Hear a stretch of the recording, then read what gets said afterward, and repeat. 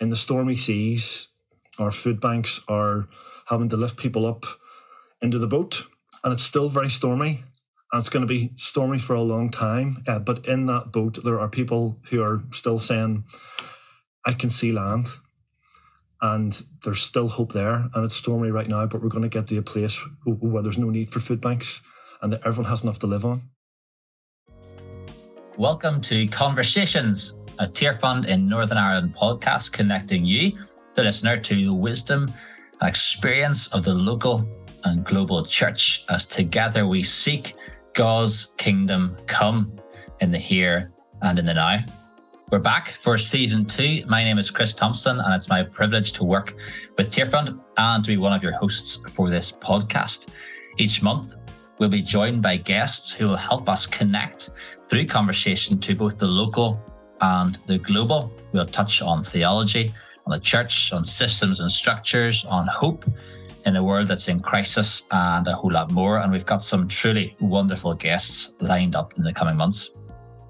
It's our hope that these conversations will not just encourage us, but might also help inform our practice, our mission here at home. This episode, we're kicking off with something a little bit closer to home, and to that end, we're joined by 2 wonderful guests. Johnny Curry is the Northern Ireland lead for the Trussell Trust, an anti-poverty charity that supports a network of food banks across the UK and also campaigns for an end to the need for food banks. There's 22 Trussell Trust food banks here in Northern Ireland.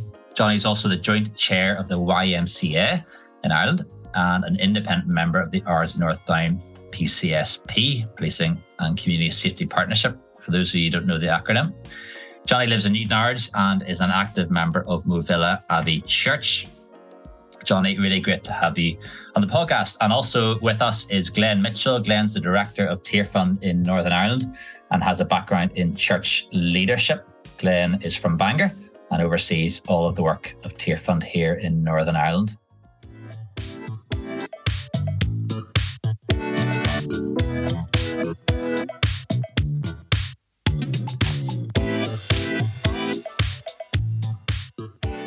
Great to have you both on the podcast. Johnny, I know that you're a big Ards FC fan.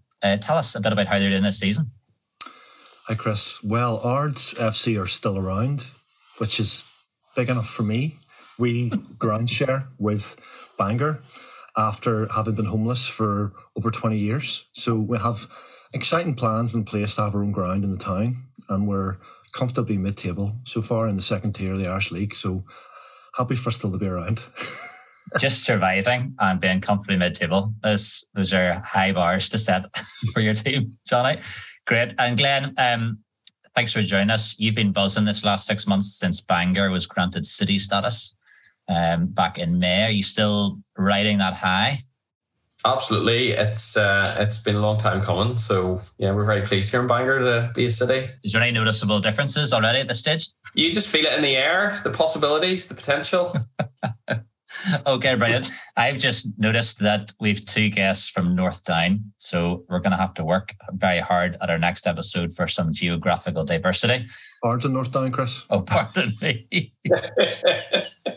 Ards and North Down. Clock that, listeners. Okay, let's get stuck in. Johnny, we're all really well aware of the impact of the cost of living in our own lives and as a society. We're recording this just at the end of September. The news is full of price caps, energy support, tax cuts, the pound's crashing. All of those sort of things are here in the news. Paint us a bit of a picture, if you can. How do those rising prices impact the poorest here in Northern Ireland? I guess the first thing that I would say is that in terms of Northern Ireland and food bank use, the cost of living, I suppose, hasn't just come up the lagging in a bubble. It's been a long-term thing for us. We've seen the highest increases in food bank use in Northern Ireland at a much higher rate than the other parts of the UK since about 2015, 2016. So while we are now looking at probably what's going to be our busiest winter on record, there is a long tail to this in terms of long-term challenges in relation to poverty in Northern Ireland that haven't been addressed at a policy level.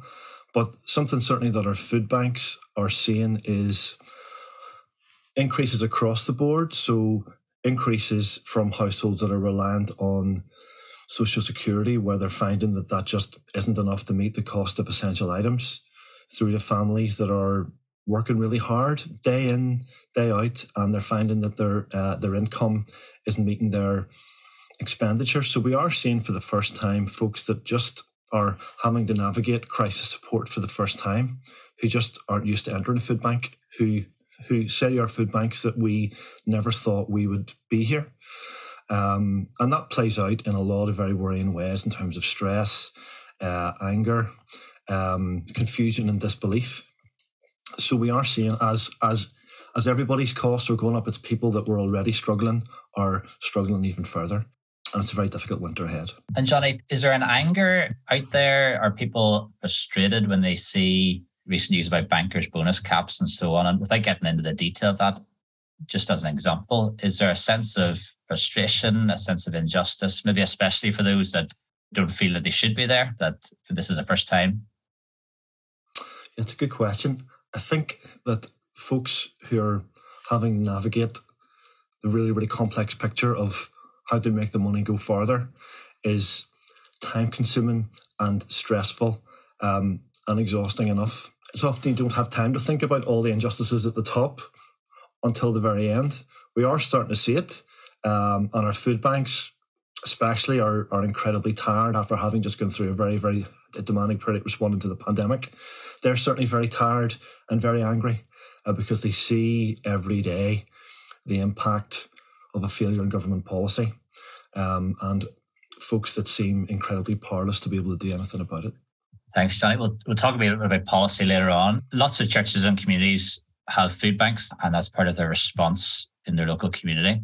And talk us through Trussell Trust's, I guess, their approach, and maybe particularly theologically. What's the theological underpinning for a church having a food bank? We have 22 food banks within the Northern Ireland network. Out of that 22, 20 of them are run or managed by churches, which I think might be the highest percentage across the network. I think it's fair to say that most Trussell Trust food banks do have some sort of connection to church. In terms of how a church approaches how they run a food bank, I can only speak for food banks within our network when I say this, but it's a lot of work. All the churches that run food banks within our network are incredibly compassionate people, are incredibly organised. And there's something about the Trussell Trust brand and our way of setting out all that you need to set out to run a food bank effectively certainly really appeals.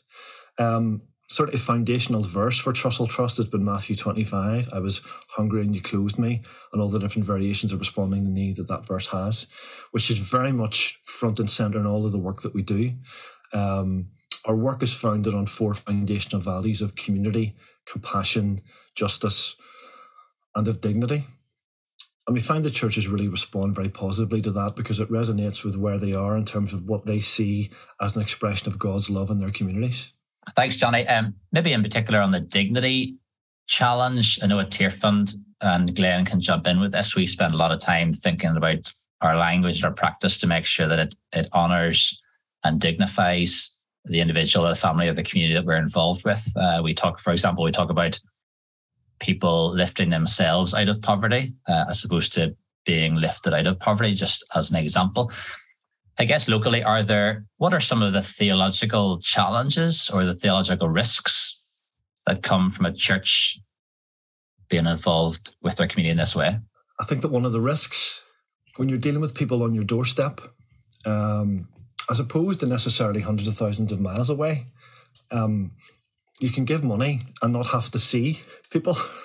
Whereas in a food bank context, when you're providing for people that live on your doorstep, you have to show up in a meaningful way for people or they'll just see through you.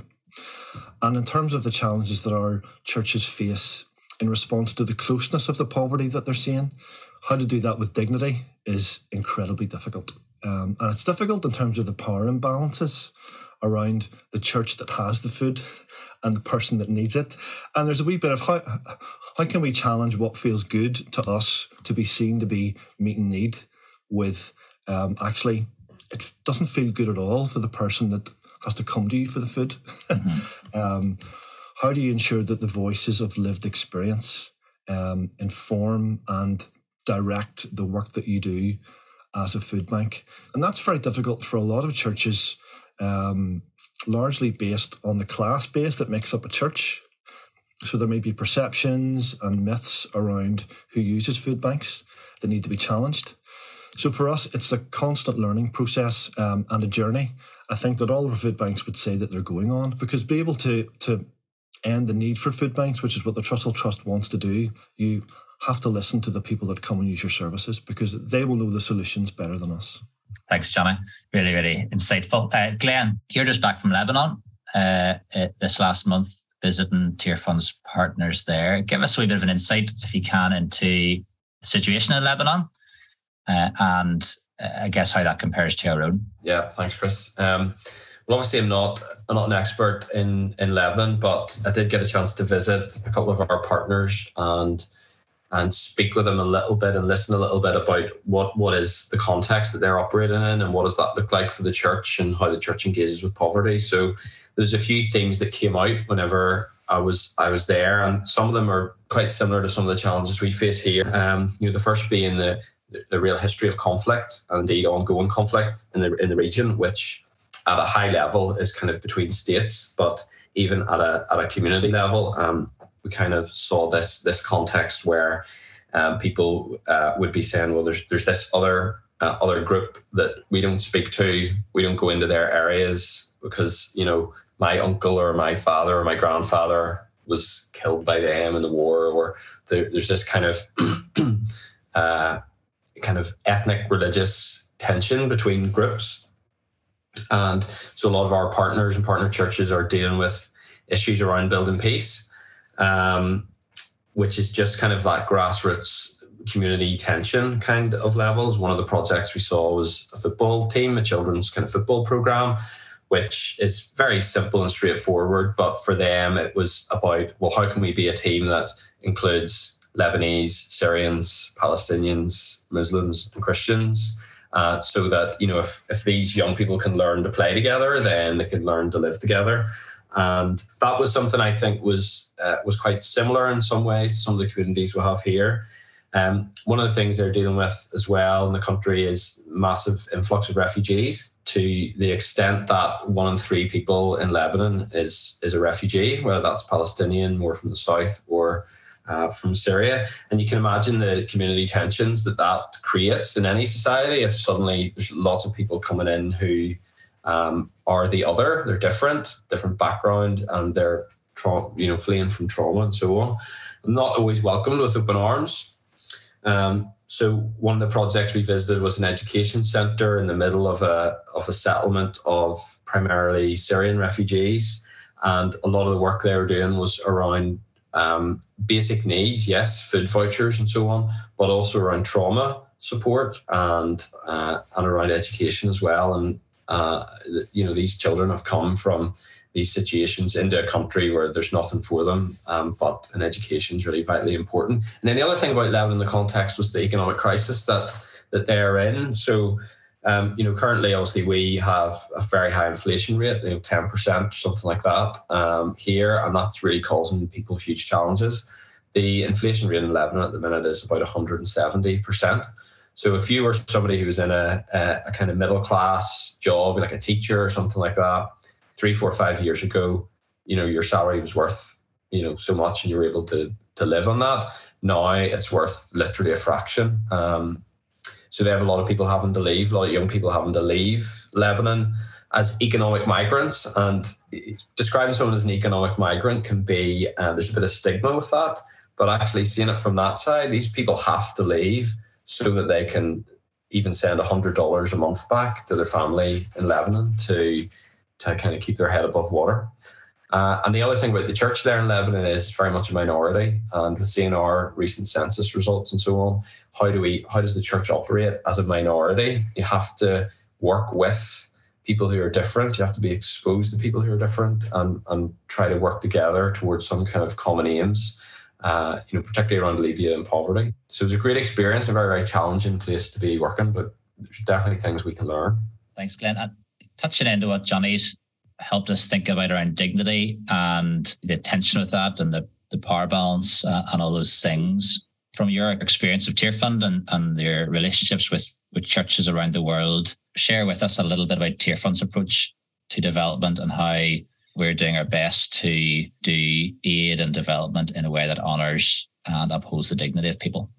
Yeah, sure. I mean, it ultimately starts with the theological piece where we believe that, people are made in God's image, and no matter who they are, where they are, what their background is, they're made in God's image. They have inherent dignity and value and worth, and any approach to help has to start there. That there's we are equal as human beings together, and then recognizing as well that there's a difference helping people who are in crisis. So thinking of what we're seeing in Pakistan or places like that, where there's immediate need, which is important, but you can't stay there. And a lot of our approach is about getting with communities who are maybe feeling that they're helpless, they're hopeless, and there's nowhere they can go. And the churches get around them and say, open the scriptures together and say, look, well, you're made in God's image, you're made for a purpose and a reason. And, looking at Genesis, you're made to keep and protect the garden that God has given you. So then the church is able to come alongside them and almost change that mindset and say, well, look, actually, God has made you with agency and with the ability to work and so on, and to give them a bit of a vision of what their community could look like, and then to begin to give them the practical training and equipping them and how to actually do that. So it is very much, echo what Johnny said, like listening to people and saying, well, what are your needs here specifically? We're not going to come in with our agenda and say, right, what you need is to build a school or to do this or do that. To say, what are your needs and what do you have already here in your hands, and how can we just support and equip you to make the most out of that? Yeah, amazing.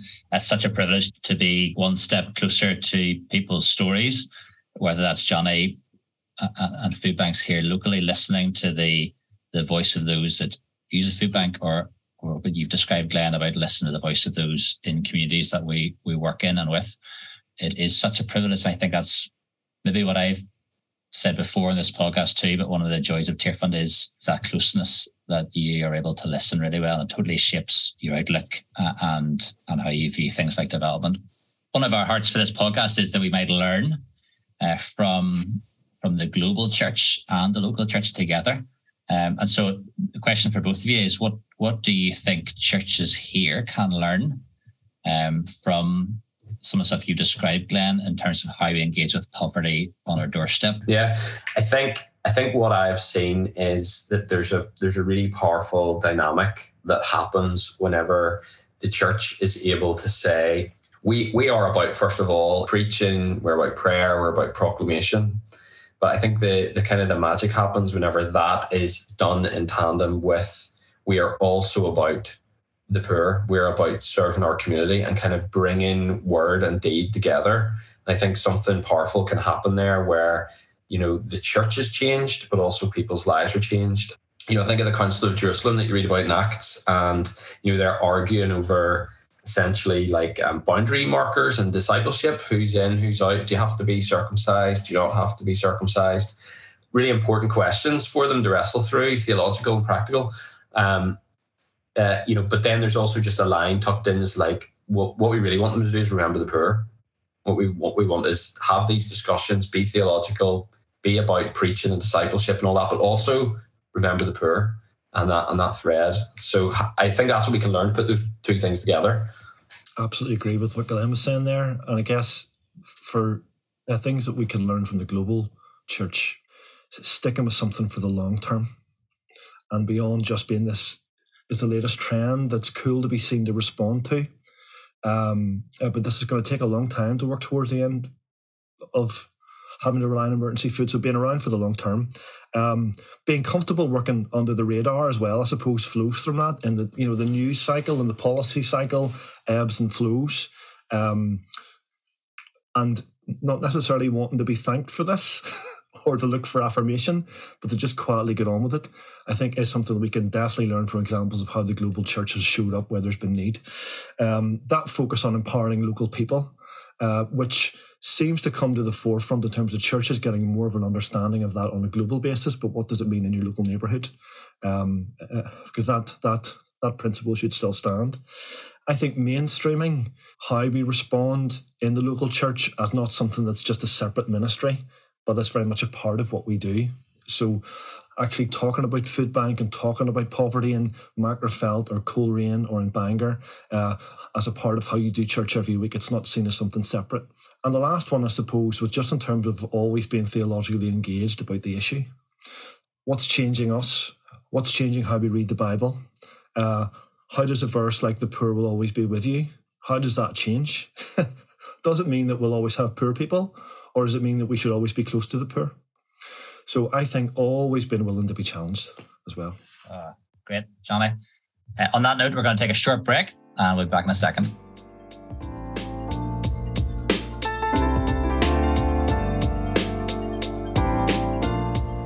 Each episode, we'll take a short break from the conversation and take a spin around the world in 2 minutes. What are some of the stories behind the headlines, events that you might have missed, things that you can be praying for and looking up in your own time? So the world in 2. We'll start in East Africa, where there's a hunger crisis, soon to be a full-blown famine, brought on by years of drought conditions and made worse by global events like the war in Ukraine and energy costs. The numbers are staggering, but across Kenya, Somalia, Ethiopia, and South Sudan, as many as 150 million people are at risk of going hungry. And within that, some 20 million people are at risk of starvation. And yet, this is not something that breaks through onto our news cycles. Over across the world to Haiti. Haiti is a country in grip of renewed gang violence. In the 10 years since the devastating earthquake, the country has lurched from crisis to crisis, really.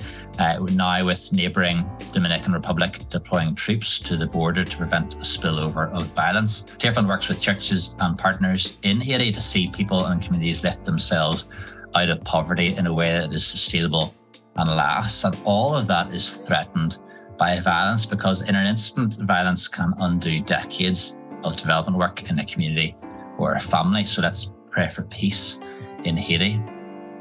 And our final stop then is the DR Congo. This massive country, the size of Western Europe, has been beset by ethnic violence for decades, which in the east of the country has flared again in recent months. The ethnic tensions involved also can complicate the response of agencies like Tearfund in supporting those most impacted. In series 1 of the podcast, we chatted with Heb Davi, our country director in the DRC, and he spoke of the impact of that kind of violence on families and children for generations. In fact, Heb Davi will be in Northern Ireland in October, and if you stay tuned to our social media pages, you can stay up to date with where you can hear him speak. That was the world in 2. Now back to our conversation with Johnny and Glenn.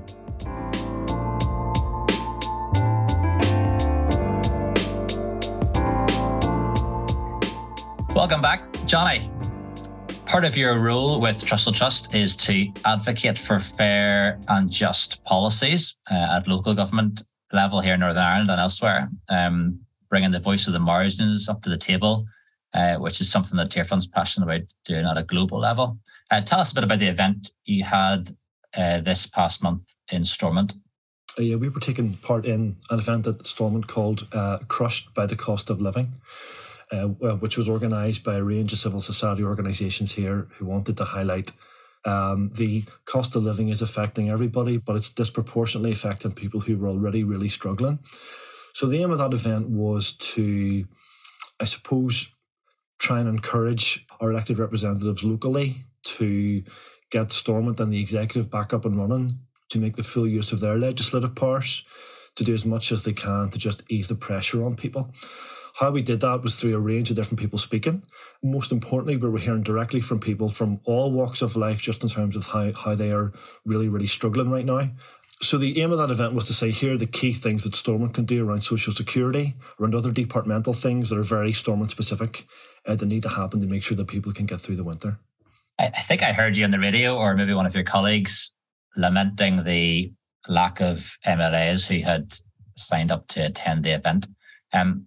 That's obviously a challenge within that advocacy space.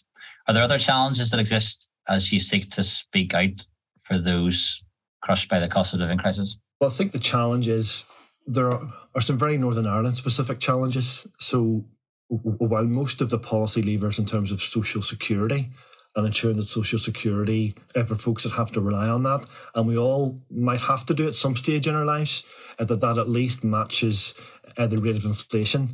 Other challenges are just huge myths that are out there around like what it means to live in poverty. And that's a difficult conversation because so many of the narratives, certainly since around 1996, 1997, have focused on this notion of hard-working families, and that most people that are on benefits are in some way gaming or actually cheating the system. Half of people that rely on universal credit, for example, are in work. There's also going to be a huge amount of people who have to rely on social security who just can't work because they have caring responsibilities, they're too ill to work, or they're disabled. There's a narrative out there that unfortunately stigmatizes people. And as the church, we've tended to buy into that a wee bit in terms of our views of why people are coming to food banks, and we make judgments about the decisions that they make, when actually it's incredibly costly and expensive to be poor. Everything costs more because you're always trying to think short term. How can I get to the end of the week? How can I get to the end of the month? So what our food banks are telling us is people who are in poverty are incredibly resourceful. They don't have to be told to budget better because they're actually incredibly savvy with their budgets because they have to. So while there are huge challenges at policy level, there are huge challenges in terms of people's own views. And that's why in terms of Trussell Trust strategy to end the need for food banks, we have 3 strands. First one is changing communities so that local communities and local people are best placed to know how to end the need for food banks. Changing minds is that piece I just talked about there around how can we create a movement of folks across the UK that says actually food banks aren't the answer here. And a shared understanding of the drivers that make people have to use food banks. And then the other part of that then is the change in policy piece.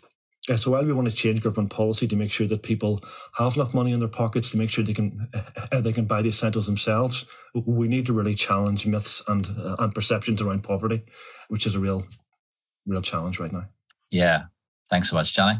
Glenn, some of those same myths and perception challenges exist when it comes to how we view those living in poverty globally. And then Tearfund also operates in this advocacy space. Tell us a bit about what that looks like globally and what are some of the challenges for us.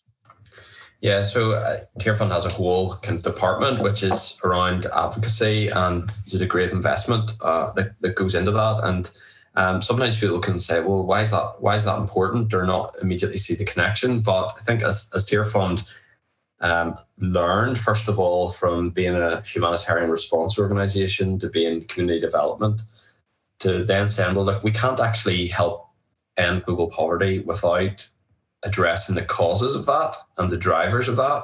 And so we'll have this whole area of work which is around advocating globally, trying to influence decision makers to make decisions that are good for the most vulnerable in their societies. And that is a global work. So we do it in the UK. We do it also in the other countries where we work. So it could be around labour laws, could be around things to do with waste and different environmental policies and so on.